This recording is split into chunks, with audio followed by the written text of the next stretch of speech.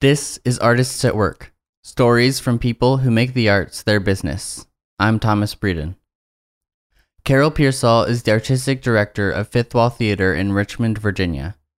She's also an actor, director, producer of new works for theater, and she teaches classes in the Meisner technique of acting.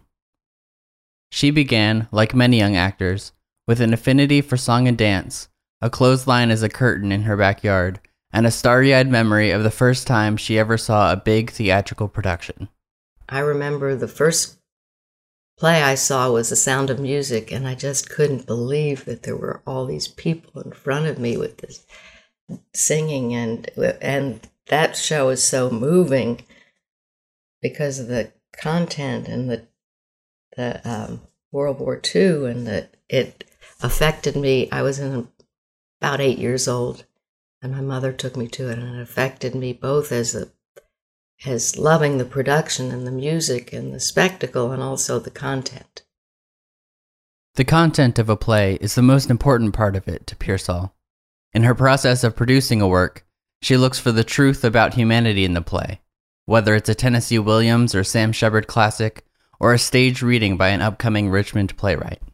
I look for the truth in the dialogue and hope the playwright has something to say. I look to see, well, what are you saying here? Sometimes plays touch on too many topics. And I'll say to the playwright, what are you really trying? What do you really want to send as a message with this play? After being involved in a New York City company that produced original works and studying acting under Sanford Meisner, she moved to Richmond, Virginia in the early 1980s. She says that was a drastic change from the progressive theater scene of New York to the more restrained Richmond theater community. When I came to Richmond, there was a rule at Theater Virginia, which was in the art museum. They weren't allowed to have profanity in any shows. And this was early 80s. One of our early shows was Glengarry Glen Ross, David Mamet, which was full of profanity. And I remember somebody saying, "That's very brave of you to do that show." Well, we sold out every night. There was a real wanting that kind of programming in Richmond. She quickly became involved with the community to bring some more provocative work to Richmond. When I got here, I wanted to meet the theater community. I took an acting class with Randy Strauderman and worked in a Streetcar Named Desire for him at what was then the Flood Zone. Then I took another acting class with Janet Wilson, and it was an ongoing acting class, and a lot of professional actors were taking the class just to keep in shape. And it was a pay per class, so you could go to any class and just pay for that class. So a lot of people were regulars. And I got together with there must have been about 8 or 9 people from the class who decided they wanted to start a theater company. And we all met right here at my house at that kitchen table and talked about what we wanted to do as a theater company.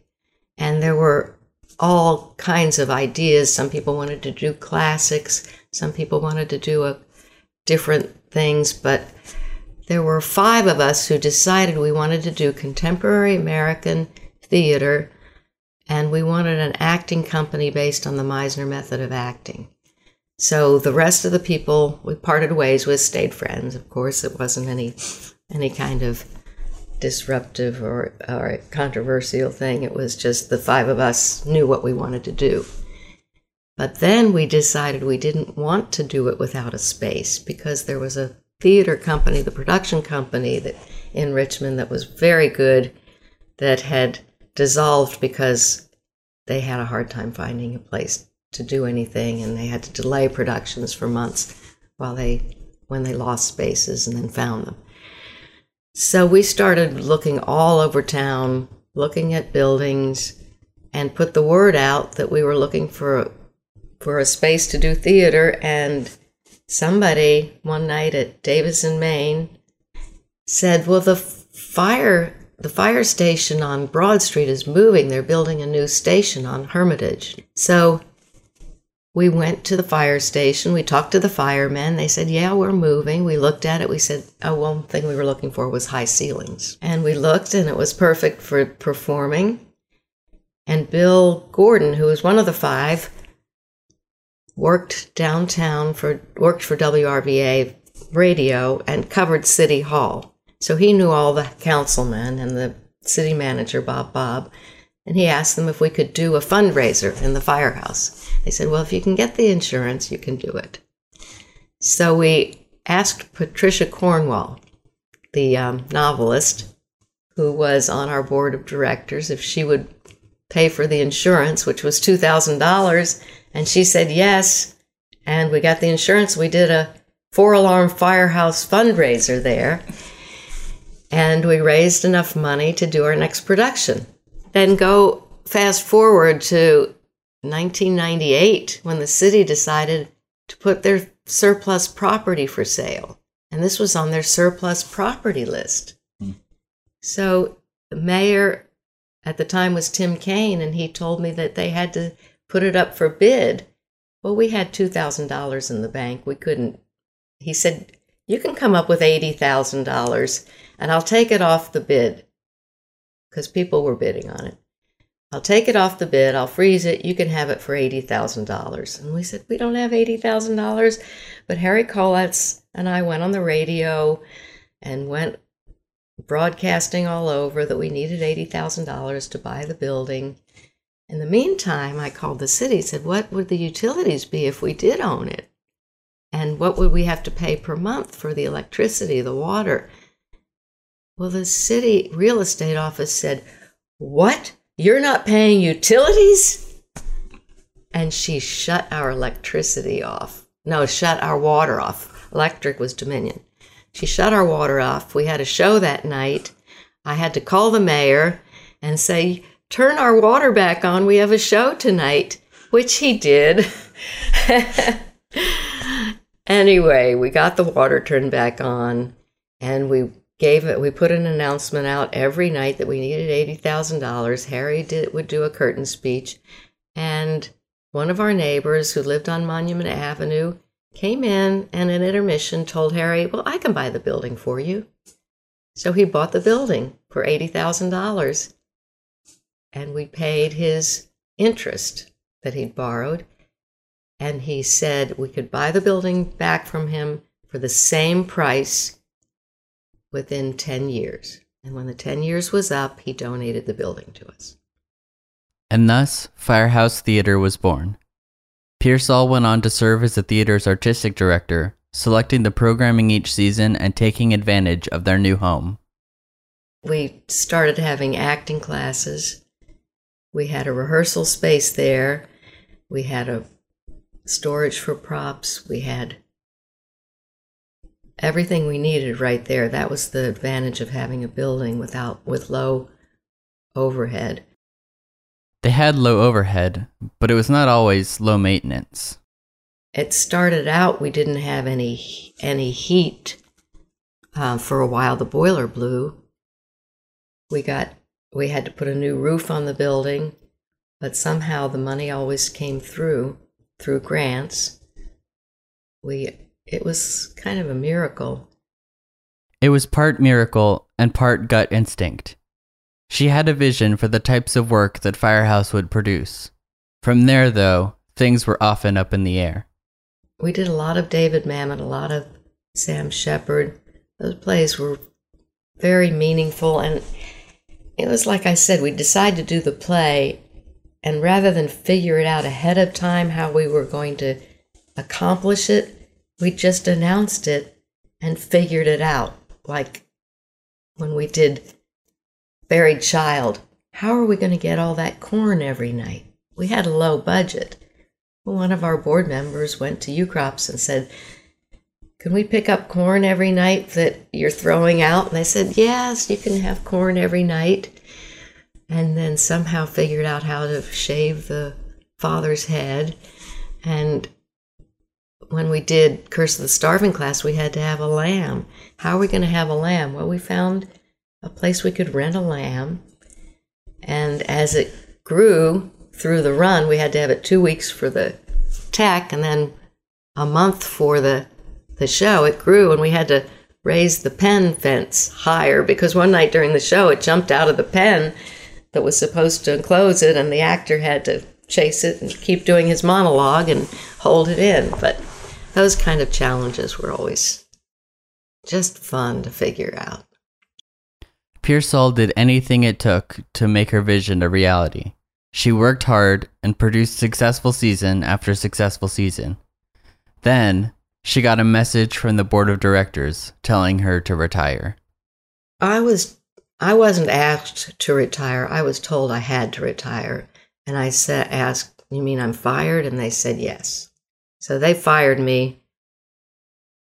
I had asked for a meeting. I had never been told why. I was never given any kind of, in fact, I had just gotten a raise. I just had a sold-out show, Dessa Rose. I had partnerships with the Carpenter Center. I had partnerships with all kinds of groups in town, sold out Death of a Salesman, sold out Dessa Rose, had the most successful season ever. But like you said, it was politics, and there were a group of people who sabotaged me. And I don't know, I never found out any reason why. I think it was, I can just see that I was too powerful and they wanted to take over. They wanted to run it. The board brought in a managing director who had no theater experience, who was brought in to run it like a business rather than an arts organization, and run it with no compassion. It was a person who stayed in her office and would email me a question, and I was across the hall. Never communicated or spoke, except once a week at a meeting. And emails that were abrasive. So it was a very strange scene. And in hindsight, I think the board brought her in to straighten me out and make me more businesslike. Even though I'd been running the business, I had just raised $150,000 myself and done a whole renovation, new seating, new soundboard, new light board, new dimmers, new equipment. The whole theater had been renovated with me raising the money. So I was competent budget-wise, and we were always in the black. We'd never been in the red. The whole time I was managing director before they brought her in. So at the time, there were many people who left. Half the board resigned. They felt they'd been tricked into voting for me to retire. It was a big deal. Scotty Wichman was the first person to hear about it, and he went outside the firehouse with a sign, "There is no firehouse without Carol." And people all stopped, and before he knew it, there were 50, 60 people out there with signs protesting. All the actors that were supposed to be in the rest of the season and the directors quit. So they didn't have a season. We were supposed to do a show called Breast and Show, which was a musical about breast cancer. And the woman who was responsible for the rights went with us. The firehouse wasn't going to do it anymore. And we produced it. So we did that show, and we didn't know what we were going to be called yet, but that was the beginning of it. That was successful. Then we did Gideon's Knot at Hat Theater in the West End. So we did those two shows as we were. I was fired in December. That was February was Breast and Show, and May was Gideon's Knot. So we immediately started producing and gathered the former board, people who'd left the firehouse, and formed Fifth Wall Theater. That period in between the Firehouse and Fifth Wall theaters taught Pearsall a lot about the arts, the type of organization she wanted to run, and to trust her instincts when it comes to selecting the people she wants to work with. People like Joe Walton, who was on the Firehouse board, who was at the emergency meeting where they were dismissing me. They were discussing the problems they had with me. And he said, "Why isn't she here? If you have problems with her, why isn't she here for you to tell her?" And he said, "If you don't think that I'm going to walk right out of here and call her, you're crazy." So they kicked him off the board for breach of confidentiality. So he is the most upright person, honest, trustworthy, and he's running this theater, which is very appropriate. George Ann Broth, who was also former Firehouse board, was one of the founders of Fifth Wall. She's now rotated off the board, but it was people who truly are honest people. They don't have anything going on that you don't know about, which is important. So when you're surrounded by these kind of people, you can actually tell them what you're feeling, and they will support or tell you what they don't think is good. So keeps everybody honest and not afraid to say what they think. Especially theater, the art is collaborative. And it should be a good experience where people care about each other. A board that is on the same artistic vision, that are good people, that aren't trying to further their own agenda, but are trying to make art. So that goes, it's all a philosophy about how you treat people and what are we trying to communicate with theater? Humanity. And if you don't have that on the people who are running it, then how can you express it to the public? So that's what I want with Fifth Wall, to have a group of people who I can really look up to. In addition to looking carefully at the people she works alongside to run the organization, Pearsall is also looking at the makeup of the teams that produce Fifth Wall shows.